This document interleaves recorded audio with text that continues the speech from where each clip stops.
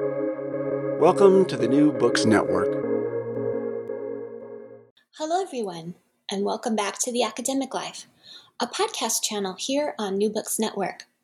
I'm your host, Dr. Christina Gessler, and today we're joined by Dr. James Lang, who's going to talk to us about his new article in the Chronicle of Higher Education entitled How to Cope with Presentation Anxiety. Welcome to the show, Jim. Thank you. Glad to be here. I am so glad that you're here and that we get to talk about presentation anxiety. I know that I have it, and I'm guessing that most of our listeners have it or have had it. But before we dive into that, will you please tell us about yourself? Okay. I was an English professor for 20 plus years at Assumption University in Worcester, Massachusetts. And I got my degree before that at Northwestern University. So that's kind of like the sort of main track of my academic career, except for the fact that when I was getting my graduate degree at Northwestern, I became interested in teaching and learning because I took like a part-time job at the Center for Teaching Excellence at Northwestern.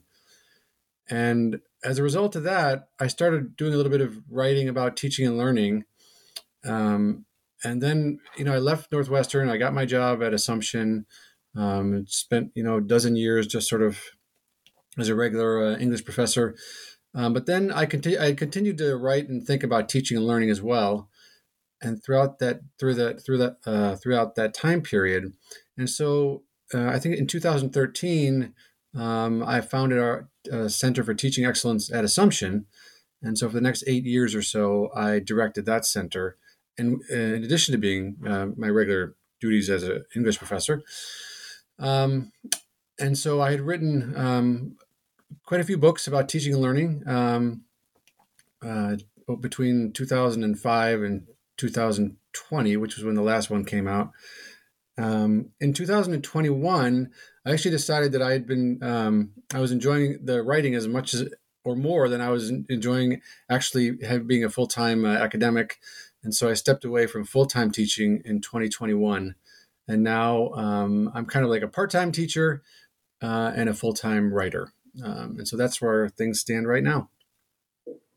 Was it a love of books and writing that led you to focus on English as your field of study? Absolutely, yes. And I've always been very interested in writing. My degree actually was in, British literature, and I still love that. But I always loved to write, and so that was the thing in my academic life that brought me the most fulfillment. And so that just sort of grew and grew over the couple of decades I was as a full-time academic. And again, it's just for me, it's just the way I think about it is I just shifted the balance from being a full-time teacher and a part-time writer to being a full-time writer and part-time teacher. So I'm doing the same work. It's just in different, kind of different balance. And what inspired you to write this article about how to cope with presentation anxiety?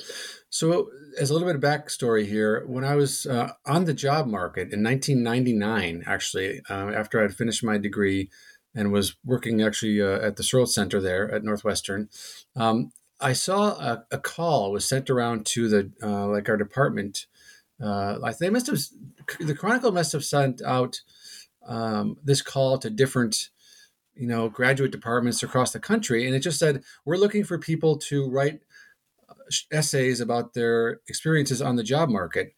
And so there was, lots and lots of people must have submitted essays, and they picked 5 of us to chronicle our year looking for jobs. And so I was selected as one of those people. And so I wrote, I think 5 or 6 essays that process that year, which happily ended in me getting a job. So that was good. And then I enjoyed those columns a lot.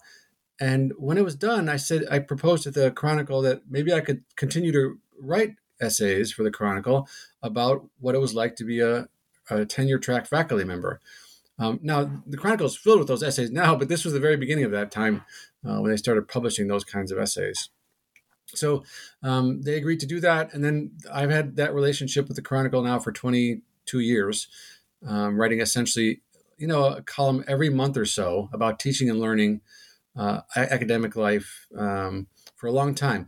So that's a little bit of background to say that, I write, I think I've written close to 200 columns for the Chronicle of Higher Education, and there's sort of always stuff that's available for me to write about, which means I can write about anything essentially that I experience, as an academic or as a teacher, whatever it might be. And so kind of things that come up for me, in my academic life, I just, okay, I'd like to think a little bit more about that. And then the way I think about things is to write about them. So I think that I had written that particular essay in the wake of, I had been away from speaking for a while, and I had a recent, I had a kind of a big return to speaking at a very large event, where I was the keynote speaker, and so these kinds of issues were on my mind when I drafted that column. In the column, you say that presentation anxiety is the academic version of stage fright, and I felt that personally. I'm wondering, do you have an early memory of stage fright prior to having to give presentations as an academic, or did it hit you out of nowhere the first times you were dealing with it were when your career was really at stake? No, I remember actually as an undergraduate being even sort of having a little stage fright just to raise up to speak out in class. And so, this was even before I stood on a stage and I was in the seats. I remember, I would start to feel myself get a little anxious or my heart to start beating a little fast when I just wanted to, make a point, especially in a larger class. So I definitely had that. And then, having to get up and give a presentation in college, I definitely remember some of those experiences and being very, very anxious about those moments. At the same time, I do remember some of them going very well, which helped me recognize what I'm feeling inside might not necessarily be what other people are seeing. So I think that gave me a little sense that, this is something I could do. I don't love to do it at that time, but, I could make it work as long as I, had to kind of, I had to work my way through the kind of nerves of those kinds of experiences. Once I started speaking, as a result of some of the books I had written, I started getting invitations to speak to faculty audiences on other campuses. And definitely, there are definitely some moments for me that stand out, which were really, really anxiety provoking. And a lot of stage fright went into some of those moments. One of them that I write about in the column, which was after I had written a book about cheating and academic integrity in higher education, I was invited to speak at this conference in Mexico. And there were just a lot of things that were kind of like amping up the intensity of that experience. I was on a big stage. There was an auditorium filled with people. There was a translator. It was being video recorded. And, they had flown me down there. They were giving me a nice honorarium. There was just like everything that would make this experience more anxiety provoking was there. And so, I was really, really anxious during the lead up into that presentation. And you say in the article you were having physical symptoms of this stage fright: sweaty palms, racing heart, thoughts spiraling around your brain, fidgety movements. And you said that you were silently pleading to the announcer, please stop talking and just let me get up there and start. Why does that feeling of it's almost your turn amplify stage fright for so many of us? Yeah, the last moments are the worst. I know, one of my mentors as in teaching and learning in higher education, Ken Bain, actually has like a practice, or he when he like the host, when he speaks somewhere, he says to them, there can be no introduction. The only thing you can say is, ladies and gentlemen, here's Ken Bain. And that way he doesn't have to sit through this long introduction where he's getting more and more anxious the entire time. I kind of like that idea, but I haven't done that myself. But those last few minutes, it's both anxiety provoking, but it's also excitement generating. And that's I think the thing that we have to remember about that It's just like, at a sporting event, right? Before the whistle blows or the kickoff or whatever it might be, you need some energy at those moments. And so, the, those feelings that you're experiencing are, they can help you if you can just sort of get your mind around the fact that, you know, you can use them to kind of push yourself out into the experience, and sort of start with energy and excitement. Does it help to tell ourselves that this intense feeling we have is temporary? Yeah, for sure. The way I like to think about it, is I always know, I've never had an experience where, like, and I've probably given at this point 200 lectures or workshops on other campuses, about my work at this point. And so, I've never not made through it. I've never not made it through. And so at this point, I can say to myself, the first 5 minutes are going to be a little, you're going to be a little fidgety and anxious, but after that, it's going to be fine. And once I get over the first 5 minutes, I know everything's going to be fine. And one of the things I started to do was, I don't like to speak from a script, but I often will script the first few minutes. And one of the ways I like to do that is I start with a joke. So like sometimes like kind of a rehearsed humorous comment essentially about the experience of talking about that subject or, whatever it might be. My most popular book called Small Teaching has a story in it that's kind of like the heart of small teaching. And I tell that, I have a very scripted version of that story, which is designed to sort of provoke a little bit of laughter, which usually does. And while people are laughing, I get a little moment to kind of pause and, say, okay, that went fine. Now kind of launch into the heart of the presentation. You tell us in the article that the advice you're going to give is from your own experience and having experimented with different approaches. Do you mind sharing some bad advice or some things that really didn't work for you before we launch into what does work? Yeah, I mean, not so much bad advice, but stuff that I just didn't.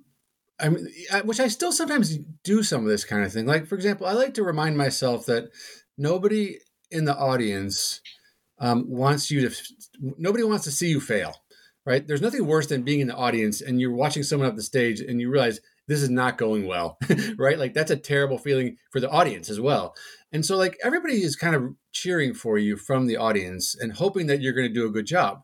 Now, on the one hand, that's like a helpful thing to think about because sometimes the thing that provokes your anxiety is that everyone's judging you and, going to criticize what you have to say.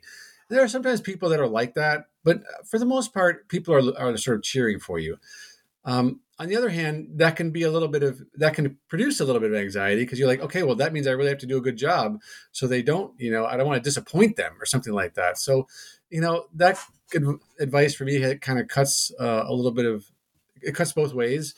But I do try to think about that sometimes. I try to remind myself that, again, that like, I've done this before, and I can do it again.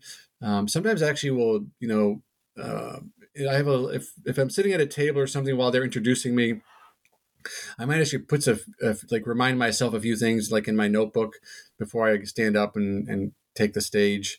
I just sort of tell like other things that I've done in the past, especially like there was a period when I was definitely feeling more anxious about presentations. I would put like a little piece of paper on the podium which said like breathe or something like that, and it was fine. Like those things are not bad to do, but they weren't as effective as some of the other things I've learned to do instead. And you take us through some of the approaches, but it occurs to me what you just said is to think of a community feeling. The people who are there want you to do well. They want to hear what you have to say. And you also want to do well and to remember what you came there to say. To sort of take it out of the I'm standing up here all alone to we're in a lot of ways all in this together. Right. And the other thing to remind, that's absolutely. And I want and one of the things that actually really helps me, especially if you're speaking to an audience that you don't really know, is if you can you have any opportunity to talk to people before the talk, just so you can have a friendly face or two that you can see while you're speaking? So actually, just a couple of weeks ago, I gave the keynote at a conference, a teaching and learning conference. And again, I was on a big stage. There was a big auditorium, and this was a lot of people in the community that I typically write to, and so it was definitely kind of a high stress moment. But in that case, I went to the auditorium about 15 minutes before this keynote was supposed to start. There was almost nobody in there. There were a few people that were just sort of scattered around the seats. And I was one thing I like to do is I like to walk around the space before I speak, just so I can kind of get a sense of how large it is and what the sound will be like, and from different parts of the room. And I stopped and talked to a couple of those people, just like sort of jokey chit chat. But that really helps me to see, okay, now there's a couple of people out here, and invariably they're going to be friendly. And, they're happy to talk to the keynote speaker, and so that again helps me feel a little bit more like it's a friendly crowd. They want me to succeed, and so all that kind of stuff, that definitely helps tamp down some of the anxiety. The other thing that relates to what you were just saying too is that it's worth remembering that it's really not, people are there because they want to get something helpful from you, and so they're not just there to to judge you and criticize you. They're hoping that they're going to learn something new. And so no matter, don't worry about I try to say to myself, don't worry about if you stumble over your words a little bit, because if you have something good to say, like in my case, I know that what people come to my talks for, because they want to get specific ideas that they can use in their classrooms tomorrow. And so I've learned that, I've got to, if I give a talk that has at least 5 or 10 of those specific recommendations in it, people are going to be happy. It doesn't matter if I didn't have a perfectly scripted opening or closing, or if I stumbled over my words. They don't care about that. If they get something good from the talk, they're going to be happy about it. And so again, I try to remind myself of that as well. It sounds like one of the strategies you're using to deal with presentation anxiety is to imagine what the audience wants and to affirm for yourself that you're able to give that to them. That's very well put. Yes. You offer us 3 strategies in the article, and one is to build a pause into the initial minutes of a presentation so that you, as the presenter, can stop and catch your breath.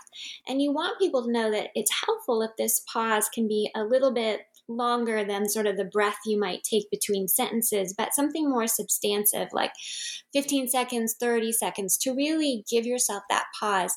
What does that do for you physiologically? Yeah, it really definitely, in those moments, it really gives you the opportunity to catch your breath literally, but also to be a little bit more mindful about your breathing, actually, because, when you come out, as you're speaking fast and there's all kind of this, stuff, the relationship between your sort of breathing rhythm and and anxiety and stress.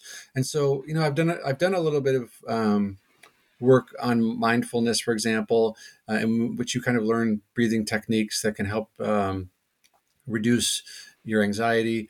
And so if you have those 15 or 30 seconds, you can take 3 really good deep breaths into your diaphragm, and that absolutely, you could anyone could do it right now. Take 3 or 4 or 5 breaths, slow breaths into your diaphragm, and then blow them out slowly. And you can just feel your body relax. So you just need a little time to do that. As I was saying earlier, it can even be as short as if I tell a joke and I just wait for the laughter to subside, that's enough time to get a few breaths in that can calm your nerves a little bit. There's something really positive for all of us to hear laughter too.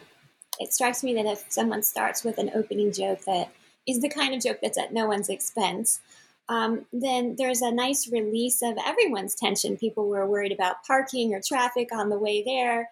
You were, backstage waiting for your turn, feeling stressed. And there's just sort of this positive sound of laughter and this communal release of whatever stress we all had the minute before this thing started. Yeah, absolutely.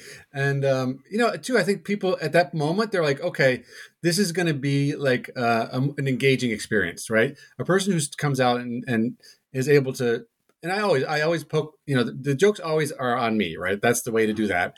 And so everyone is like, okay, this is a person who's not going to be too sort of, just sort of lecturing us about his expertise. There's going to be more of an engaging experience here.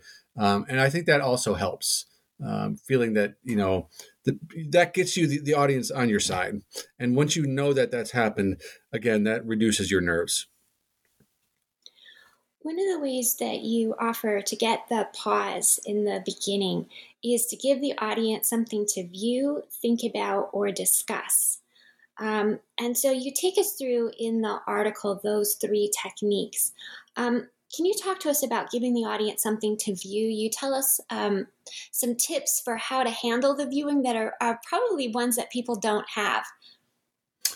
Yeah. So, I mean, what I would try to do there is, for example, I had when I was working on my presentations for a book that I'd written about attention and distraction, I saw another presenter actually, show an image, which I've seen before, of, like a 13th century classroom, in which someone is standing at a podium, and then the students are kind of like in the seats, and they're all, like, some of them are sleeping, they're talking to each other, right? So this is like an image of sort of, a distracted classroom 800 years before, smartphones were invented. And I think that presenter kind of put it up and just asked us to look at it and sort of, notice what we're seeing there. And so this was at the very beginning of the talk. And, he paused for, I don't know, maybe 15 or 30 seconds and just said, okay, tell me what you see here. And there was definitely a pause when a few people, then he asked to, volunteer what they were seeing. And so that was just enough. To, create that opportunity, not only for him to respond, to relax, but also to create a little bit of engagement. And so again, so that sends the signal, this is not going to be 50 minutes of uninterrupted lecturing. And so I learned from that experience that, that's one of the things that you can do. It's something I often do in the classroom as well. And there I don't really need the sort of relaxation time, but I do like the idea of having people really stop and actually looking at something, and trying to think about it, and report what they're seeing. There's research actually on when people go to art museums, for example, that people spend about 7 seconds looking at a painting, right? These are like the great, works of like, world art, and people spend 7 seconds looking for them. So we don't have a really good habit of like actually looking at things very well. So I like the idea of doing that as a way to sort of draw people into the experience. I really appreciated that part of the article because I know a lot of grad students have to have slides as part of their dissertation defense or presentations they have to make along the way. And a lot of professors use PowerPoint fairly heavily in their work. And there's this pressure to just start narrating the slides immediately. Right. And you're asking us to flip that script. Yeah, and the other thing that you can do, this was actually something else I realized when I did show images in my presentations, which I have images on my slides, but oftentimes, at this point, my current work, I don't really, highlight images too much. But there were some previous presentations I have done, and the other thing I really liked about that was, even if I didn't ask the audience to pause, what that does is it pushes the audience's attention to the image, which means they're taking it off of you. And that is actually a really helpful thing too, because if I go over to the image I have access to point at the slide, essentially the presentation screen. Now I'm starting directing the attention away from, my kind of carefully, constructed script or like what I'm actually doing with my face or my hands or something like that. I'm saying, no, look here. This is what matters. Don't look at me, right? And that is part of the issue that causes presentation anxiety, is the sense that everyone's looking at you. And so when you can just deflect their viewing to the image, that is also like just sort of a helpful thing to do for the speaker. And Zoom and the like has sort of compounded that for us, because we have the feeling that they're all looking at us and we're looking at us. Right. Right. That's true. And actually, definitely one of the things I don't like is sometimes I've been in situations where like I can see a screen of myself, in the room, like in the back at the room or something. I don't like that. Right. I'm going to do my thing up here. I don't want to see it though. I often get through my presentation anxiety by getting lost in the material and the topic and my passion for it. Yeah. And one of the hard things about doing Zoom webinars is I can't get away from the fact that I'm back in it because I'm staring back at me at the screen. Right. And I want to get engaged in my own passion for why I'm there. Yeah, that's actually that's an interesting. And the other thing I've noticed about giving the Zoom presentations is if I'm doing a presentation where the screen, I'm just like if there's like a box to the right of the presentation, I'm mostly looking at the slides. But one of the things that is really helpful to me, if I can see just one person who has left their camera on, and that means I can talk to somebody else instead of myself, or just not. I don't actually like to just talk to the screen with no people on it. I prefer to be able to have one person who can have their camera on. So I know sometimes, if you're just watching a presentation, you might turn your camera off, and that's completely understandable. But sometimes I would like to say to my host, look, can you just leave your camera on just so I can talk to you and see like another human? And again, it's a version of doing what you're when you're giving a talk to an actual audience in a physical room, and you just sort of focusing on one person at a time when you're actually talking. And that helps you feel a little bit more like this is a conversation instead of, a high stress presentation. It can also help you gauge how it's being received. Definitely. Yeah. Sometimes there has been a couple times when someone left their camera on and I could see they were doing something else, or they were yawning or something like that. I didn't want to see that for sure. Sometimes we can just see that we're maybe going too fast for the audience. Yeah. Or they're a little less engaged than we would want, and we're thinking, oh, I wonder if it would help if I added in this piece that I hadn't planned to sort of platform this knowledge. And when you do that, then you find that they're back in there with you. Yeah, definitely. Yes. And that's true of the audience in the room too. I can definitely feel, and any experienced teacher or presenter can feel when the energy starts to drain away from the room. And so, you have to think about having some things you can do in those moments to try to like regain their attention and, re-up that energy. You say in the article, part of what provokes anxiety about a high-stakes presentation is envisioning that you will have to be speaking for the next 30 to 40 minutes. That is a hard way to look at it when you're taking it all as a gulp. Right. And so for me, this is something I still do now, but I do it for different reasons now. Again, because at this point, I've given so many presentations that my presentation anxiety is pretty small at this point. But at the same time, I don't like to speak for more than 20 minutes before I ask the audience to do something. And really, I'm just thinking about here what we know about attention, right? Attention fatigues. So if you have people sitting in a seat in like a darkened room or whatever it might be, and you're, for example, like I'm giving a keynote, and they have their devices are available to them, and they're maybe at a conference, and they have they're sleeping in a hotel room, and being very social the entire time, right? This thing that kind of makes people tired and fatigued. So just expect them to just sort of listen to someone talking for 50 minutes is just that's a big ask.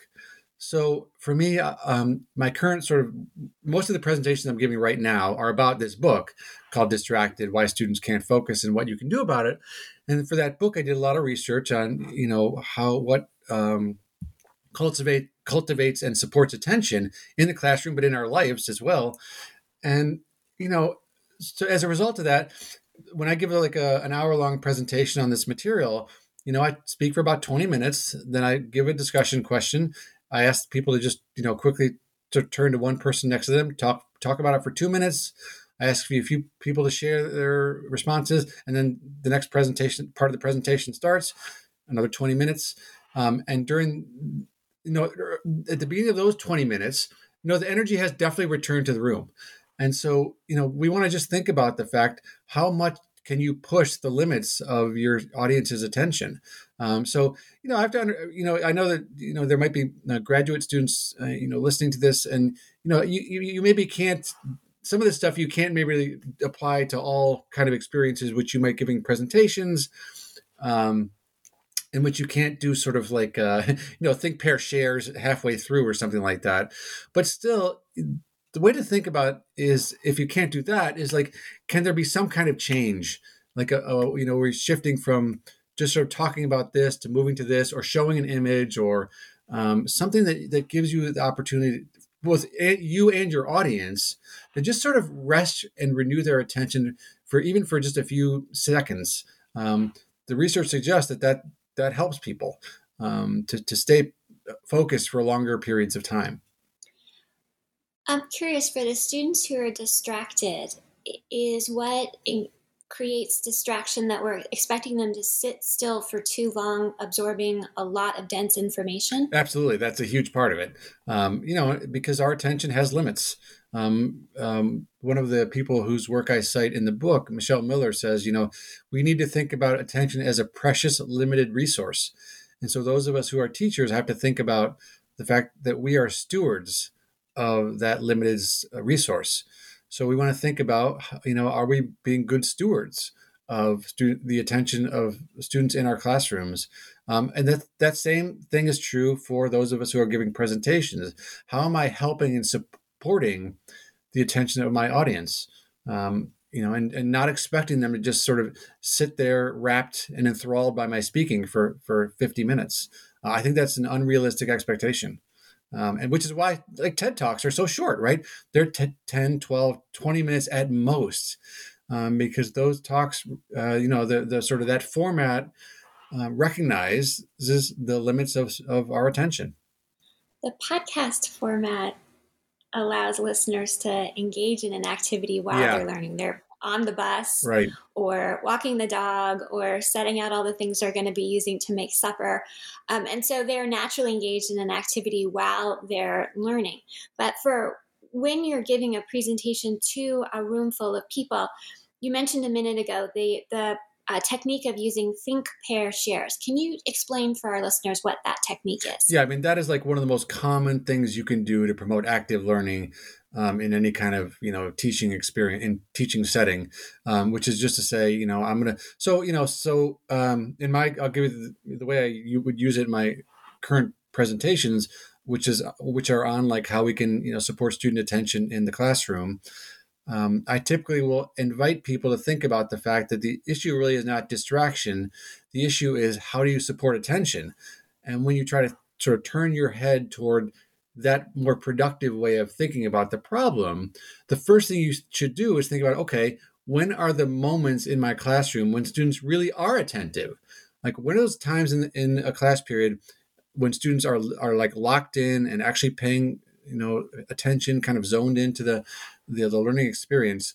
And when you think about that, you can then start to think about, okay, how can what's happening in those moments, and how can I maximize those experiences for students? Well, okay, so in my presentation, there's about 20 minutes of sort of introductory theory, a little bit of history, background, biology of distraction, all that stuff. Then I explain this sort of approach to the issue. And it's okay, now I want you to think about this in your own classroom. When are those moments when students are most paying attention? And then I say, I put the screen up. Okay, I want you to think about this. I, kind of talk them through the question. And then I say, okay, now that you've thought about it, turn to a neighbor and tell that neighbor what you came up with. And I give them actually 2 minutes. I set the timer on my phone to give them exactly 2 minutes. And then I will invite a few people to tell me what they came up with. this was something I actually did while I was working on the book, and I had been invited to give some presentations because people knew that I was working on this issue, and I had written some columns in the Chronicle of Higher Education about it. And so when I started doing this, I got some really good ideas from people that helped me. That then went into the book. So that Think, Pair, Share is just it all has to, and this whole process, posing the question, getting them to think, talk to a peer, and me getting a few responses takes 5 minutes. And that's what's great about Think, Pair, Share is you can sort of contract it or expand it to fill whatever time you have available to you. It can be a 2-minute thing in the class. It can be a 20-minute thing. So it's a very flexible strategy that you can use in almost any teaching situation.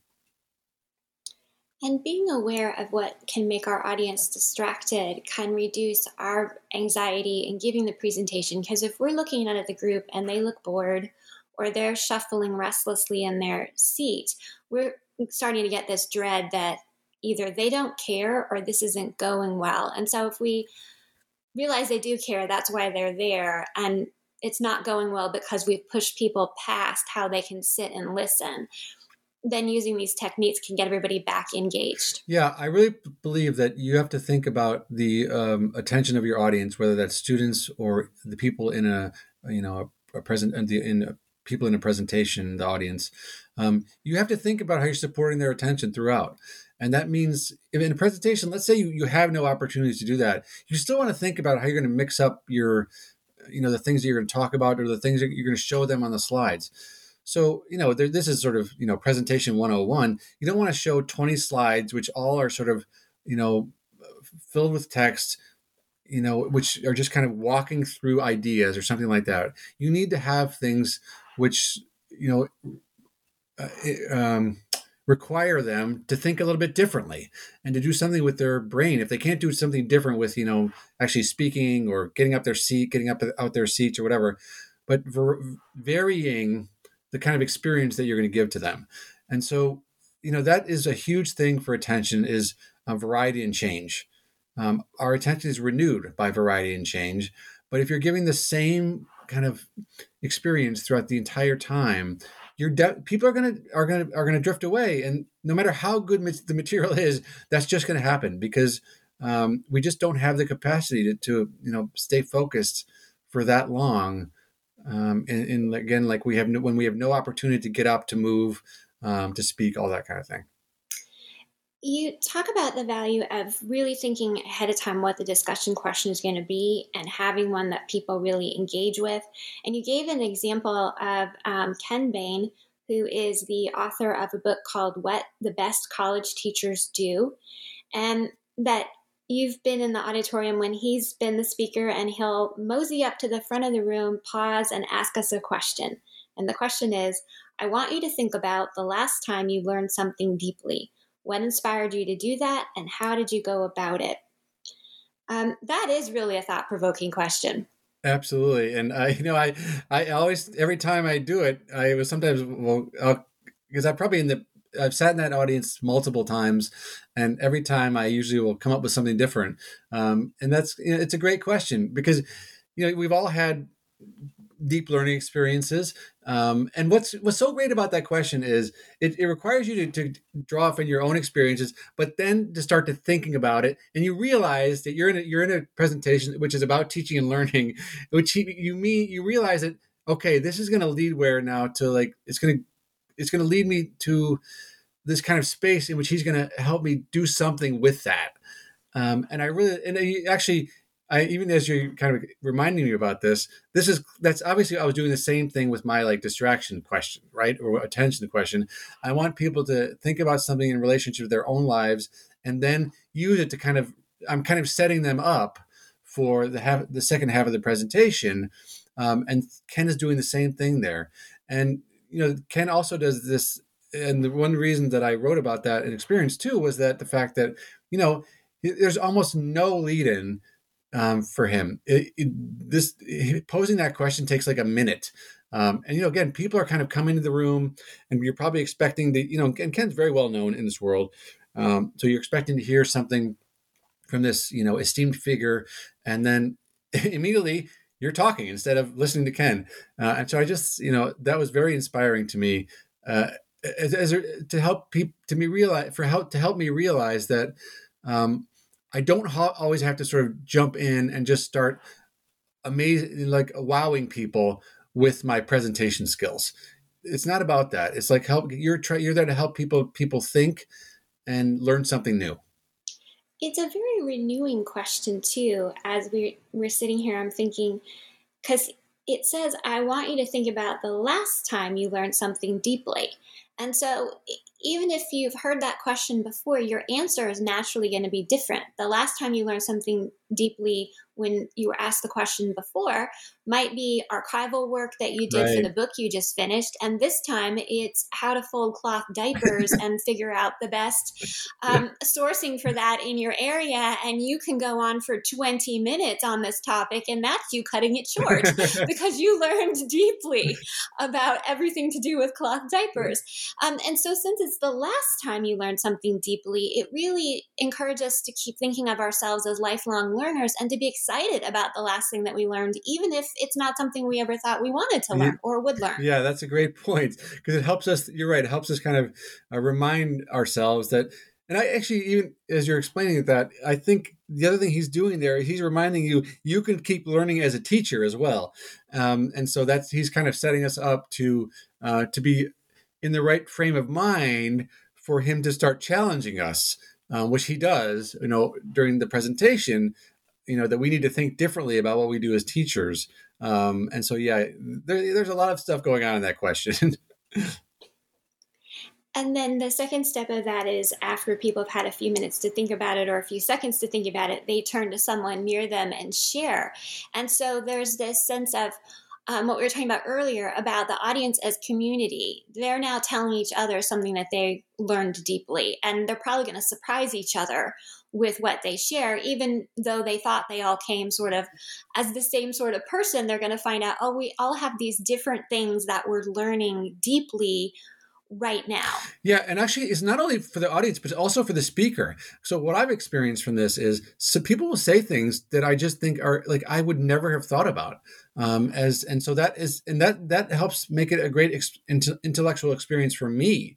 Because oftentimes people will say something, I think, you know what, that relates to something I wasn't going to talk about, but I think it's actually a really good point. And so it kind of gets me out of like my script at this point. Because of a lot of my presentations come from like 2 books or 3 books, the last 3 books I've done. And I've had to do them multiple times. So I don't script them, but at this point I've just given them so many times. If you probably watched me give these presentations at 2 different times, they're going to look very similar. But that can be not always the most intellectually charged experience for me, except for the part when I ask people to sort of give me their responses to my question. And there, anything can happen.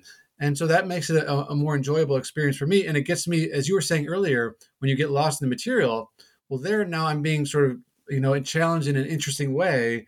And that makes it more of a kind of, it reminds me of what I find interesting about this stuff, having to think through what people are saying and relate it back to the subject. So those moments are great for the audience, but they're also good for the speaker too. And they bring the audience into feeling like they have value as well. Instead of just sitting being a receptacle, they are actually people who have valuable things to share as well. Absolutely. There's collective wisdom in the room. And I always try to remember that too. People in this audience have things that they know how to do, which which I never would have thought about. And so it's and I try to affirm that when people give their responses. And of course that works for students as well, right? To help students surface the good things they already know about, they've experienced, and that can be helpful to the conversation. So, this is kind of like an asset-based approach to education or presentations, to recognize there are assets already in the room. It's not just like a deficit filling experience for me to talk to the audience. I need to be able to recognize and affirm the assets that are already in the room. It's also interesting about question framing to think about what invites someone to engage and what shuts them down. I know one thing I went to, it was supposed to be this type of engagement thing, and we were all supposed to share about where we were when 9/11 happened. And I just wanted to get out of that space. Yeah. Immediately, I had visual images of what I was watching on TV and the terror that some people I knew who were waiting to hear from loved ones was feeling. And it was, for me, it was a shutting down question. Yeah. I'm not, I have no problem with like people doing like icebreakers that focus on sort of more personal stuff. I understand why people do that. I don't love those myself, to be in the audience when that experience happens. And so I always make my questions sort of intellectual ones. Even if you're drawing a little bit from your personal experience, it's more like I want you to talk about, I want you to talk to a neighbor. I want to feel like a community here, but we're going to focus still on the subject matter. And I am always worried about like those questions. I always think about essentially the person like me in the audience who kind of rolls their eyes or is not engaged by that question because they're just not interested in that. And I have no problem people doing that kind of stuff. There's a lot of creative ways people to invite people into a community and a classroom, an audience, whatever it might be. It doesn't work for me. And I definitely want to keep my questions focused on like, the kind of focused on the topic. Even if I'm going to draw a little bit from their personal experiences, still, it's going to be very directed toward the topic. You were running a center for teaching and learning, and prior to that, you were working in one. What was some direct advice you gave to students that might be sort of universally applicable about how you were encouraging them to deal with their presentation anxiety? Rehearsing. That was the main thing I would always try to work with students. But I always do this with faculty as well, which is to remind them that, the students are going to, typically what students will do is they'll work with each other. They're going to divide up the presentation parts, and they're going to just sort of do it on their own.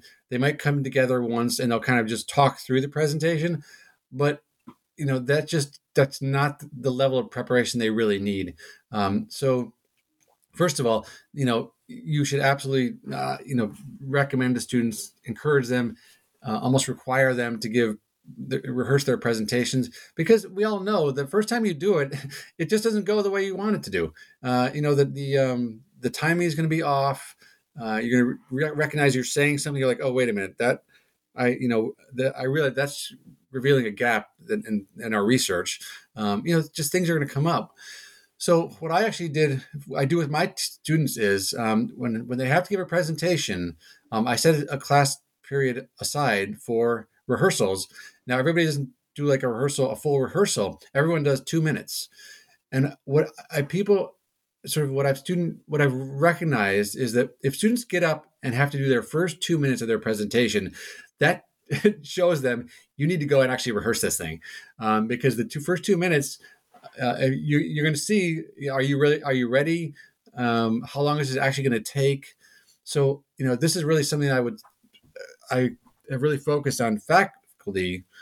Give the opportunity to do a little bit of, and also to just be in the room, right? It's different to give a presentation to like your friend in your dorm room, but to actually be in the room and get 2 minutes to rehearse. It makes a huge difference in the quality of the presentations you will see. And so the students, I can sort of, I encourage them to rehearse, to get together. Maybe there would be a way to sort of, I don't know, require that as part of the assignment. But I just think the students would be helped by faculty members who recognize the value of that. We only have a few minutes left, so I want to ask you, what do you hope listeners will take away? I guess, a couple things. First, again, like presentation anxiety can be your friend. And I will tell you a little bit something about this that, like kind of a personal take on this. I had last year presentation, of course, I don't want to minimize the fact that it sometimes be uncomfortable and you wish you didn't have it. At the same time, presentation anxiety does give you some energy and excitement at the beginning of a presentation. And so I realized the value of this recently when I gave my first presentation in a while, and the reason was because I had been very sick at the last in 2021 with something called myocarditis, which is inflammation of the heart muscle. It's a long story, but the short version is this myocarditis actually destroyed my heart, and I had to get a heart transplant in December of 2021.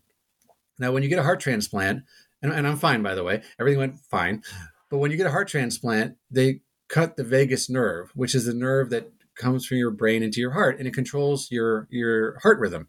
And so something else takes over your heart rhythm in your body. There's another way that your body can do this. But as a result of that, you don't get like that feeling of like intense anxiety, that kind of flight or fright anxiety that you would get normally. So I actually don't get that anymore. So the first time I gave to stand up in front of this presentation, it was like a very large room, 500 people. I was the keynote, and I was waiting for the presentation anxiety, and it just didn't come. And I realized, this is something that I now actually have to sort of manufacture that sense of excitement and energy that I would normally have gotten from my like vagus nerve making my heart beat fast. And so, and now I've given presentations since then, and I'm realizing I really have to work hard actually to get myself excited at the beginning of a presentation in a way that I didn't have to do that before. And it's fine. Again, there's goods and bads to both these different ways to be a presenter, but it definitely reminds me, if you can channel those nerves in the right way, they're going to help give you energy that will help launch the presentation well. So that's the first thing. Just remember that, those nerves can be a gift. That gift has been taken away from me. Other things can have kind of, I can still find other ways to get that excitement going, but I have to be more deliberate about it. So welcome that gift as well. And then the other thing is, again, think about the fact that the second thing I would say is, as a reminder, people want you to do well, and they're looking to get something from your presentation. So they don't care so much about having it be a perfectly scripted experience. If you have good content, if you have things that you are going to give the audience to take away, there's lots of ways to make that happen, and that can be including things like pausing, changing up what you're doing, think, pair, shares. All these things are going to contribute to the learning experience of the audience, and that's the way to think about it. They're there to learn something from you, and so think about it like as a teacher, how you help your students learn, and that you can use all these things we've talked about today: pauses, changes of format, discussion moments. All these things can help create that experience. So the audience is going to get something away from it, even if you don't give a perfectly polished presentation. I'm so glad that you're doing well and that you're here today and sharing this with us. I'm Dr. Christina Gessler, and we've been talking to Dr. Lang about how to deal with presentation anxiety. This is The Academic Life on New Books Network, and I hope you will please join us again.